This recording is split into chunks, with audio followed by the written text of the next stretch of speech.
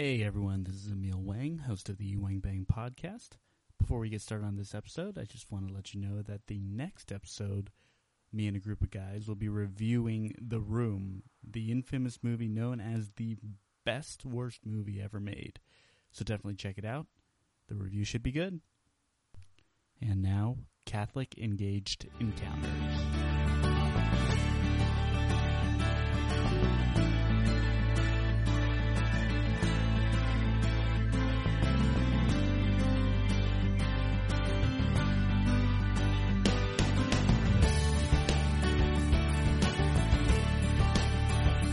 Hey, what's going on? Thanks for tuning in to the 9th episode of the Wang Bang podcast, everyday commentary by everyday people. I know all my previous reviews have been about movies and basketball. As much as I'm sure you loved every second of those, I've decided to change gears for this episode and touch on something more personal. Now, as many of you know, I'm engaged to a lovely lady named Michelle, and while planning for our future lives together more or less has gone smoothly, I was surprised about commitments to faith. My family and friends could tell you I'm one godless motherfucker, and the girl I'm marrying is a committed Catholic. So you can only imagine what kind of reservations I had when I found out I had to go to a Catholic pre-marital counseling retreat for a weekend. Lucky for me, I have another very good friend of mine who is also getting married soon, who also had to partake in the very same premarital counseling session I speak of. I'm joined today by my very good friend, Nguyen. How's it going, man? Doing well. Thank you for having me on your show. No worries. Now, Tan and I have known each other for 4 years. He's an avid book reader and reviewer. More on that in a later episode. He's a fellow Arrowverse enthusiast and someone I consider to be my spiritual consult. Am I missing anything else, Tan? I didn't realize I was your spiritual consult. So very nice to hear. Tan will also be the officiant of my wedding come September. So a lot to look forward to. So a little bit more about the counseling retreat. There's actually a name for this in the Catholic Church. It's called the Catholic Engaged Encounter, and from the website, it's described as an in-depth, private, personal marriage preparation experience within the context of Catholic faith and values. Catholic Engaged Encounter is a weekend retreat away with other engaged couples with plenty of time alone together to dialogue honestly and intensively about their prospective lives together, their strengths and weaknesses, desires, ambitions, goals, their attitudes about money, sex, children, family, their role in the church and society in a face-to-face way.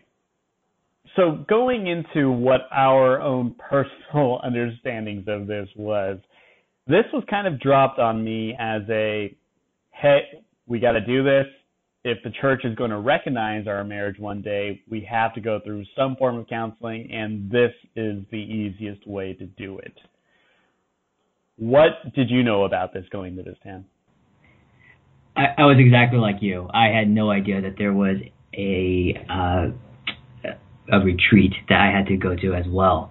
So a little bit about me.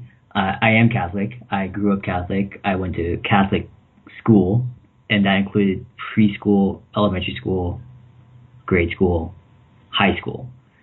So college was really the first time I was ever in a public institution of education. And, it's something that it was just always a part of my life. I would say that I stopped practicing for a while, and currently I am somewhat practicing. Though I remember very much of the teachings that they kind of instill in us all this time. And I also know that Catholic retreats are something of a thing in our world, especially if you are very into that sort of thing. You actually know much more about it than I do. Like I said, I was very surprised that I had to go through this. The person I am marrying is also not Catholic, and so we also probably have a very similar experience as a couple that you and Michelle are going through, though you and I particularly might have different perspectives just because of our God or godless ways. Indeed. And yeah, it was funny because I do remember telling you about this. When I first found out about this, I was like, God damn it, Tan, like, why do we have to spend $500 to go through this counseling retreat before we get married? And I remember you responding like, dude, what are you talking about? That's exactly what I said. I had no idea what it was. I actually thought that Michelle was trying to trick you into something that you didn't have to do. Little did I know, I also had to go through it, and I was very upset. Upset I had to give up a weekend. Yeah, and I remember you found out, I mean, like I was basically just told by Michelle, like, hey, we got to do this. But for you, it was a little different. I mean, you had to find out from your priest, right? Yes. I mean, my priest is a very generous description. I don't really have a priest the way Michelle might. It's like I said, I go to church from time to time. The average is probably once a month at this point, so that is pretty generous even now. I basically learned about this when we were going through the wedding planning, and my parents, of course, are very strong Catholic participants in their church, meaning that not only did they go to church every weekend, but if there is a church function, you can bet that my parents have planned all of it. They're really, really big in their Catholic diocese or the Catholic parish that we're part of. So, basically my dad really wants this to be a Catholic wedding, meaning that the Eucharist is going to be served at the ceremony.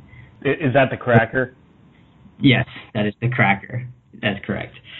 So Emil might be referencing a joke that non-Catholic people or non-Christian people might not understand. So in Catholicism, we believe that, there's something called the Last Supper, which an artist painted very famously. And basically, in that Last Supper, Jesus broke bread and he said, "This is my body." And Catholics believe that he literally meant it. He literally changed the bread into his body.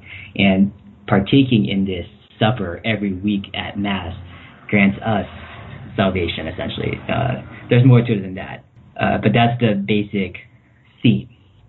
So to the non-Catholic person who goes to church or Mass every week, like my fiance, they might notice that at the end of every Mass, we eat a cracker every single week. And that is what Catholics call the body of Jesus Christ, literally.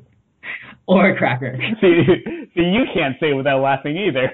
Well, it's really funny. Yeah. Of course, it's good. It's good times. So now to have so every week, every Sunday, people say they go to church.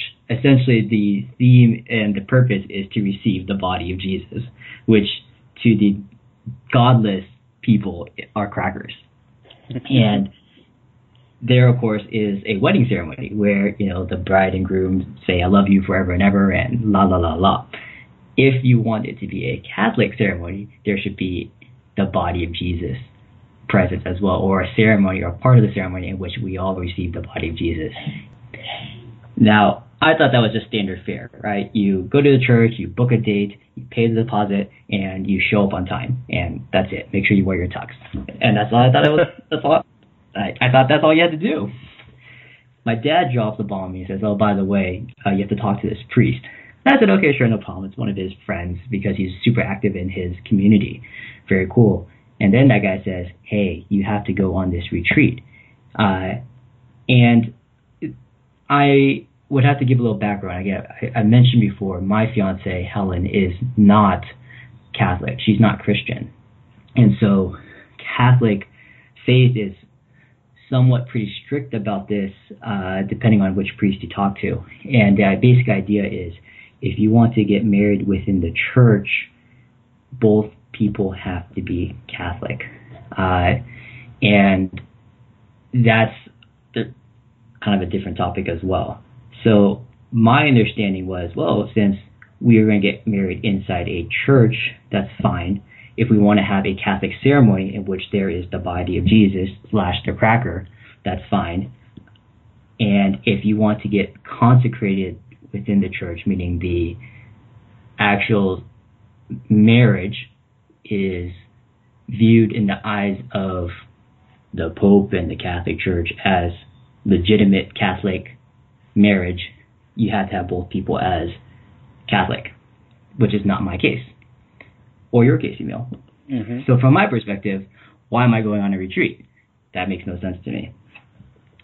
So the priest said, well, guess what? If you want to have the body of Jesus / the cracker at your ceremony, then you better go on this retreat, which is 1 weekend long, and it's only once a weekend, and you have to pay money for it. Got to pay a lot of money for it. A lot of money. That's correct. Yes. Yeah. Yes, money and time, and definitely, yeah. When I found out about that, I was livid.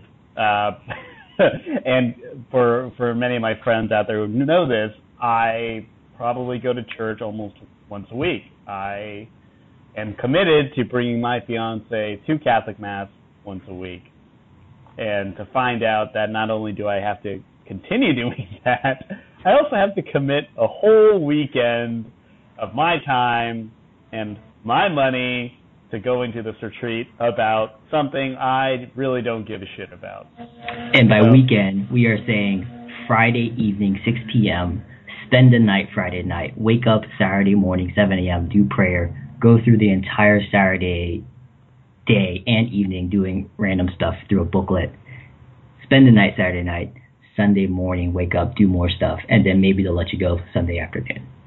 Right. That's what we define as weekend. So I was also livid. I love that word. Livid is a very accurate description of my feelings as well. Right. Especially since we're busy people and our wedding dates are approaching. We got a lot to plan and a lot of things to deal with, and just the thought of needing to spend a whole weekend away really was not appetizing.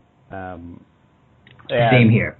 Yeah, but I think we'll go into this. You and I went into it with similar attitudes, and just to add on to my experience, I actually had a really, really bad week at work where I was on site doing manual labor until 11 at night, Monday through Thursday. So to cap off that week, I had to go partake in this Catholic counseling session. So I would say on a personal note, I went into this with a very poor attitude. And I think for people listening, you can read between the lines. I'm definitely not thrilled about being told that I have to accept religion into my life. And, part of it would be on me, right? Part of it is I should have a better attitude going into these things. It is a big part of my fiance's life. It's a big part of how she grew up. And I should understand that, this is religion, faith is really what shaped her to be the woman that I love. On the flip side, my understanding of the church is very, very minimal. And out of context, me going to church once a week, sitting through an hour of Mass, listening to people sing songs that mean nothing to me, and watching people go up and eat the cracker and then leave, that really is very meaningless to me, which is why, it frustrates me when I'm told by people of her church that I have to do this. It's, I think I told you this, Tan, that when I met her priest for the first time, the first thing he said to me is, when are you converting to Catholicism?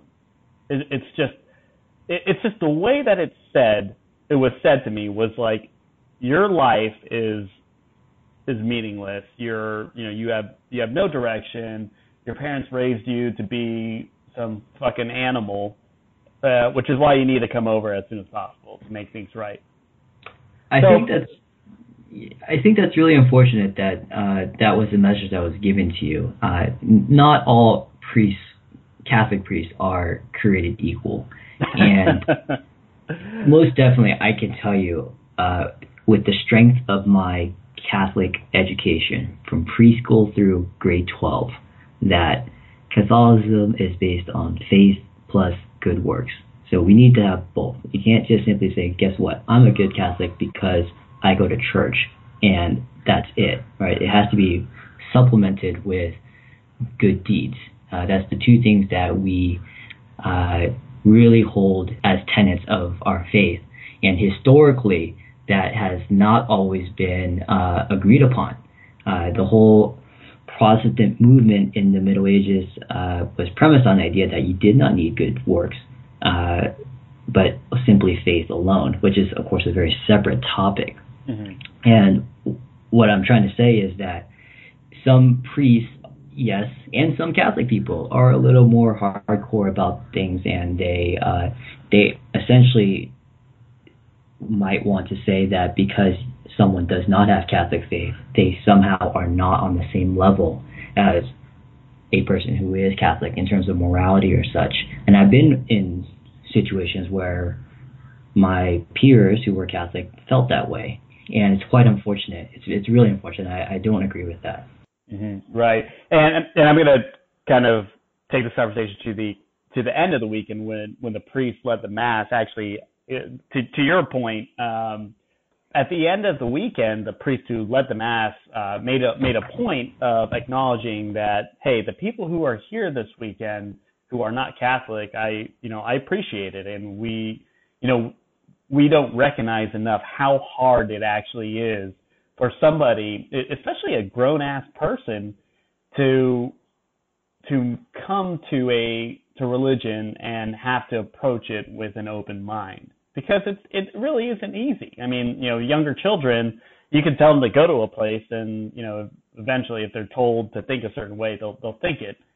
I think for me, for somebody in their 30s, without much context, it is really, really hard to go these sort of, go to some religious event. And I did appreciate that priest at the end of the weekend who did make this comment saying, hey,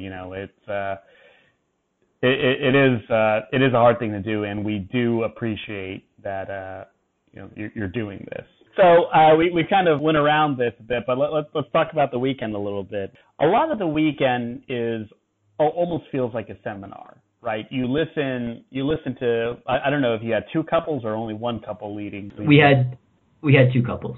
Okay, yeah. So we also had two couples who were of the Catholic faith. So these couples lead discussions about the challenges that they had faced throughout their marriage, whether it's topics related to financial, commitment to the church, what they consider family time to be. They touch on all these subjects, and after each individual topic, you would break out individually and then write your feelings on the topic, answer specific questions regarding it, and then you would meet up with your significant other and have a private conversation about these discussions. And I can see how there's specific subjects, like, money in particular is an issue that if you are getting married and you don't have a full grasp of what the other person's debts, spending habits, family expectations, all these things, if you don't have a full understanding of topics about that, then yeah, I can definitely see how in the future you would run into a lot of issues in your marriage. I would say, fortunately for myself and Michelle, and I would say you and Helen, we're a bit older, so we do have a better grasp of our own financial statuses, and we're comfortable enough to have these conversations with our significant others as well, that there were no real revelations when it came to this, when it came to talking about money. Yeah, same. Yeah, same thing in our retreat. They introduced all these topics. Helen and I are in our 30s, and we had actually talked about very many of these topics at length already. Mm-hmm. So for us, it was simply a continuation of conversations that we had before going into the retreat. Right. But I remember sitting next to a couple, and they had to be, maybe 20 years old, very, very young. And I remember one of the questions that's asked is, what are your assets? And the couple that was talking next to, they were like, what's an asset? and I laughed. I laughed myself because these dumbass hillbillies. But then I thought about it. I was like, when I was 20, did I really have an understanding what an asset was? Did I know what I even owned? Probably not, right? I mean, at that point, I was probably just focused on going to school. So I can totally understand how, discussions in particular about money would be an important to have, especially for younger couples. Definitely see the value of that. Some of the other topics that were covered included sex life, which was very awkward for me because the two couples giving the presentation were, well, one of them was probably in their like mid to late 40s. The other one was like in their 80s or something. And the couple in their 80s was the one that actually gave this talk. So my hosts or the presenters were also a similar age. The couple in their 60s were also pretty open about their sex life, and I think it had a lot to do with the guy. The guy seemed to be a sex machine and loved having sex, and that's all he wanted to talk about. Yeah, it was very fun. I enjoyed it, to tell you the truth, and I think though, at least from our couple, the contrast that they were trying to build was the fact that the woman was particularly conservative when it came to sex, and the man was very outgoing and open and experimental, and we take that for what we will. And I think they were trying to kind of, one, I from my point of view, it lightened up the mood because the guy was very funny about presenting the dilemmas, and without going into any specifics. And he contrasted that with his wife's very conservative morals and desires. And so trying to work through that was ultimately a very helpful exercise, because their conclusion was, I love having sex because that's how I express my love for her, and she didn't necessarily see sex that way, that sort of thing. So there was actually a purpose, at least in our retreat, for the sex talk. Yeah, honestly, I kind of zoned out of mine because I was just... It's very interesting because I also zoned out after a while for these guys' talks, because at some point I just said, man, just stop talking so that Helen and I can talk about our personal lives and our situations. I really don't need you to help guide me through these prompts. Just give me the prompt and we'll talk, and then we'll be done. Right. I mean, and that kind of takes me to the presenters themselves. I mean, do you think that they really provided much value to you communicating? I mean, could we have really just read in a book like, hey, this is how you have to communicate? Or if we had someone more of a moderator just sit us down, like almost just like a regular marriage counselor, sit us down and just say, hey, like, before you get married, you have to talk about this. Okay, bye. Like, so it's interesting. Helen and I never really thought about getting a marriage counselor. We only went to this weekend retreat because we were forced to, so that we can have the Catholic Mass. And we had talked about all these things before because we thought it was important for us to know before we get married. And we never really not wanted to talk about it, if that makes sense. We wanted to talk about these things before going in. We had no idea what the retreat was going to be like. And a part of me was actually really afraid that they were going to try to convert Helen. Helen is not Catholic. I have never asked her to be Catholic. If she were to decide to be Catholic, that'd be great. It makes my life easier. Though that's not something that was ever a condition for us to get married. And I did not want this to be a weekend where they said, oh, by the way, Catholicism is so awesome because you could do this, this, and this, and guess what? The cracker is now more than a cracker, and you can enjoy that. I did not want it to be that way. And I'm actually very happy that they forced us to go through this prompt. Did Helen and I actually need to do it? I don't think so. I don't think we needed to go through the retreat. And I think it was useful because the forced time gave us time to delve further into topic that we already touched upon and confirmed it. And also it was a nice confirmation that we actually touched on everything that we should touch upon. And I think that was the value of that. So we could have known that just by getting the booklet and flipping through it and saying, okay, good, we talked about all this. Let's go to happy hour. Yeah, and kind of tying the religion aspect into it, I think for the most part the counter did a pretty good job of keeping things away from the whole like commitment to God and what you do with your family and stuff like that. You and I did touch on this kind of offline, but one issue I did have a problem with was the topic of betrothal. which is, they actually define it in the book, which is, betrothal is a public pledge of love and commitment to take practical, concrete steps to prepare for the sacrament of marriage. Betrothal is a deeper part of engagement, one that focuses on your own relationship and how it relates to God, church, and family.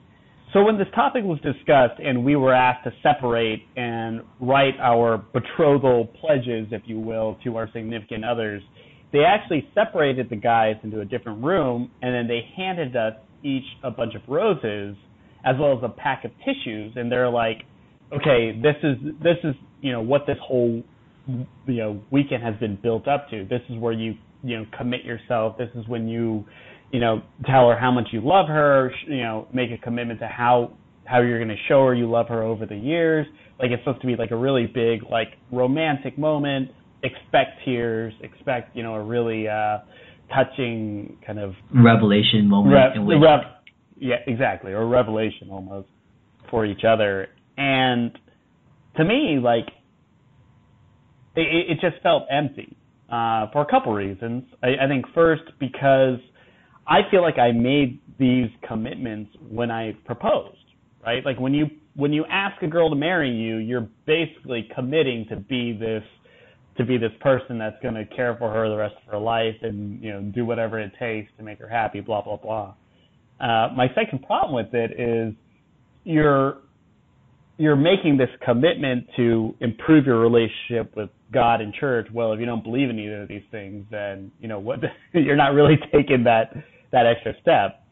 So while all these couples around us were sharing these feelings, tearing up, kind of holding each other and enjoying this really romantic moment, like, I literally wrote in my book, and I'll tell you, I wrote, disclaimer, I don't know the difference between betrothal and engagement.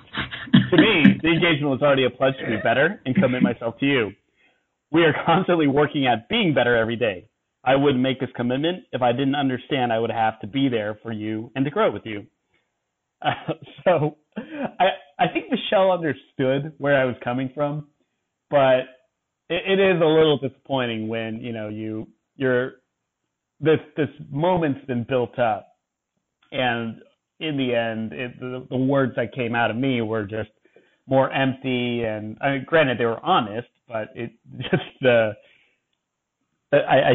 feeling wasn't there. So, well, I mean, I think you might be taking yourself a little too hard, and you might also be preaching to the choir in the sense that I also don't really understand the difference between betrothal and engagement.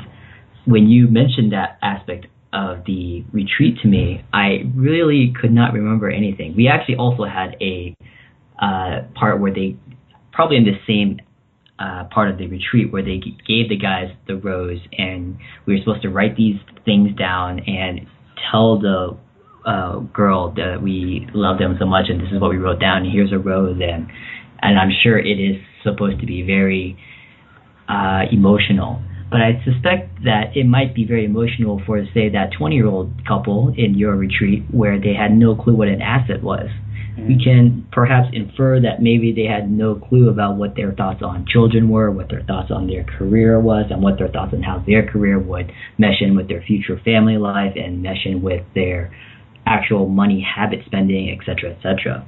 Right? That, I think that might be something that is very new and eye-opening for a very young couple who might not have fully thought this out. Right? You and I are in our 30s, and we kind of have our ish together, so this comes as no surprise. Like I told you, when I look at this page, I was doodling, and I really don't recall any of this part. I do read what I wrote down. It's like some nice stuff and some nice words, though I think a part of it is actually just me being used to writing all of the ways in which a Catholic person writes in this sort of setting. For lack of a better word, it might just be all fluff, sure. But it's nothing that Helen wasn't surprised. She knew everything I wrote down already as well. Mm-hmm. And I can definitely recall, at least for myself, and I'm sure Helen felt the same way. By the time this happened, I'm sure it was Saturday night, and all we wanted was the certificate from the retreat so that we could go home. So yeah. I think it might just simply be a function of, one, you and I are at a stage of life where we kind of know what it takes to be in a committed relationship, so therefore we've gone through all the topics already beforehand, and this retreat is simply very comprehensive, just in case you have like your 20-year-old guy at your retreat who may need a little more guidance and a little more nudging to think about things that he and his wife probably did not talk about. I also looked into betrothal. I Googled it because I was wondering if perhaps maybe I was zoning out and I didn't acknowledge that this is a very significant part of the retreat, or maybe your retreat session really emphasized this part. Mm-hmm. And it seemed like perhaps in the past, perhaps this concept of betrothal plus engagement plus marriage, like those three stages, actually might have been very significant in historical Catholicism. This is me just supposing because I Googled it, and I literally had no concept of a separate stage of betrothal plus engagement plus marriage. To me, betrothal / engagement was synonyms, essentially. Mm-hmm. So I really don't have an answer for you. I think you and I are on the same page, and the rose thing was quite nice at the retreat, though neither Helen nor I cried. I was thinking it'd be really funny if you got the rose and tissue thing for a different section, like when you talk about sex. It's like, yeah, all right. Now that you're done writing about your sex lives, bring over a rose and a bag of tissues, and I'll let you figure out the rest.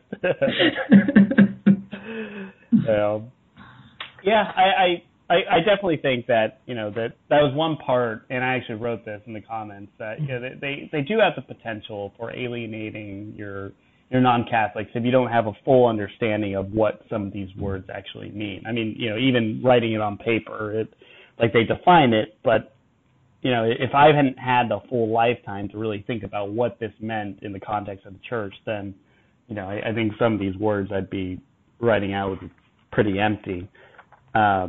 I did want to talk about one other thing, and I don't even know if this was brought up in yours, but did you guys talk about the 5 love languages? We did. Okay. We did. Yeah. I thought that was really interesting, and I think for the listeners out there, it's some writers / psychologists has a theory that people, it's not that people express love in different ways, but people feel love in different ways. And there's 5 different kinds. One is receiving gifts. One is receiving compliments. One is receiving I forgot how it was worded exactly, but it's like receiving actions, which it's not getting a blowjob. It's like getting when somebody does laundry for you because she knows that you hate doing laundry, something like that. Or blowjobs. And then I forget, the other 2 were physical touch was one of them, and then time together is the last one. So people do these personality tests so that they understand, okay, how do they what makes them feel loved, essentially. And this was actually really interesting because it brought up good examples of how two people in a relationship could be thinking that they're showing love in all the right way, but if the person on the other side isn't receiving it in that way, then the marriage might not work. Just because the intent is there doesn't mean that it's understood. Yeah, and they touched base on that too. I kind of zoned out on that part as well. No, that's really just my bias. When people tell me about personalities and things like that, I generally acknowledge that that's true. And when you are summarizing all these aspects of communication, I said, oh yeah, that's true. I remember all those things. And perhaps I probably should look into that and make sure that is also something I keep in mind. Gotcha. Okay, let's go to the final question. Did you think this retreat was worth it? I grudgingly think it is worth it. I do. It sucks. I thought it was going to be a waste of time. I showed up, and it turned out that there were a bunch of people who were generally in their 20s and 30s who also were probably thinking it was going to be a waste of time, and we ended up actually having a good time. And it was quite useful to go through all these topics, even though Helen and I had touched base on many of it already. So for those people who have not touched base on any of these topics that Emil and I talked about, I think it's extremely worth it, even if we're not Catholic ourselves. Mm-hmm. Mm-hmm. I still don't think it's worth the whole weekend. I think it should be one of those things that if you're an older couple, like, you shouldn't have to go through the same kind of lessons that a 20-year-old couple would go through, or an 18-year-old couple. There's just so many things that you've already figured out about yourself, and you've learned to communicate to your significant other as you've gotten older, that something that took a whole weekend to get a 18-year-old couple to understand, like, really could have been condensed down to 8 hours. Just a one-day session, without the moderators, like, going too deep into their own lives. I mean, granted, the moderators, the two couples, were amazing people, and they did have a lot of challenges that they had overcome, and they told very compelling stories. But in the end, my thought is, well, none of that really applies to me, so it doesn't help me much. Well, sign me up for your 8-hour seminar. I will go to that one, as long as you give me a certificate as well. Exactly. That's what I'm saying. Like, you don't need to have to drop $500 and spend the whole weekend somewhere to get the certificate. I think definitely could have been condensed down a little bit. But that being said, I hope I hate being the downer in the relationship about faith, and hopefully one day the cracker will be more than a cracker to me. And by the way, I obviously can't take communion. Maybe if one day I do, it'll taste like steak or something. I'll be like, oh shit. Shit, this is what I've been missing out on the whole time. Maybe I'll talk to my priest so that they'll pass out macarons at our wedding. Yeah. I'll get baptized just so I can have that macaroon body of Christ. So. All right, man. Good talking to you, and I look forward to having you on future episodes. Thank you for having me, Emil. It's always a pleasure. All righty. Take care, my man. All right. See ya.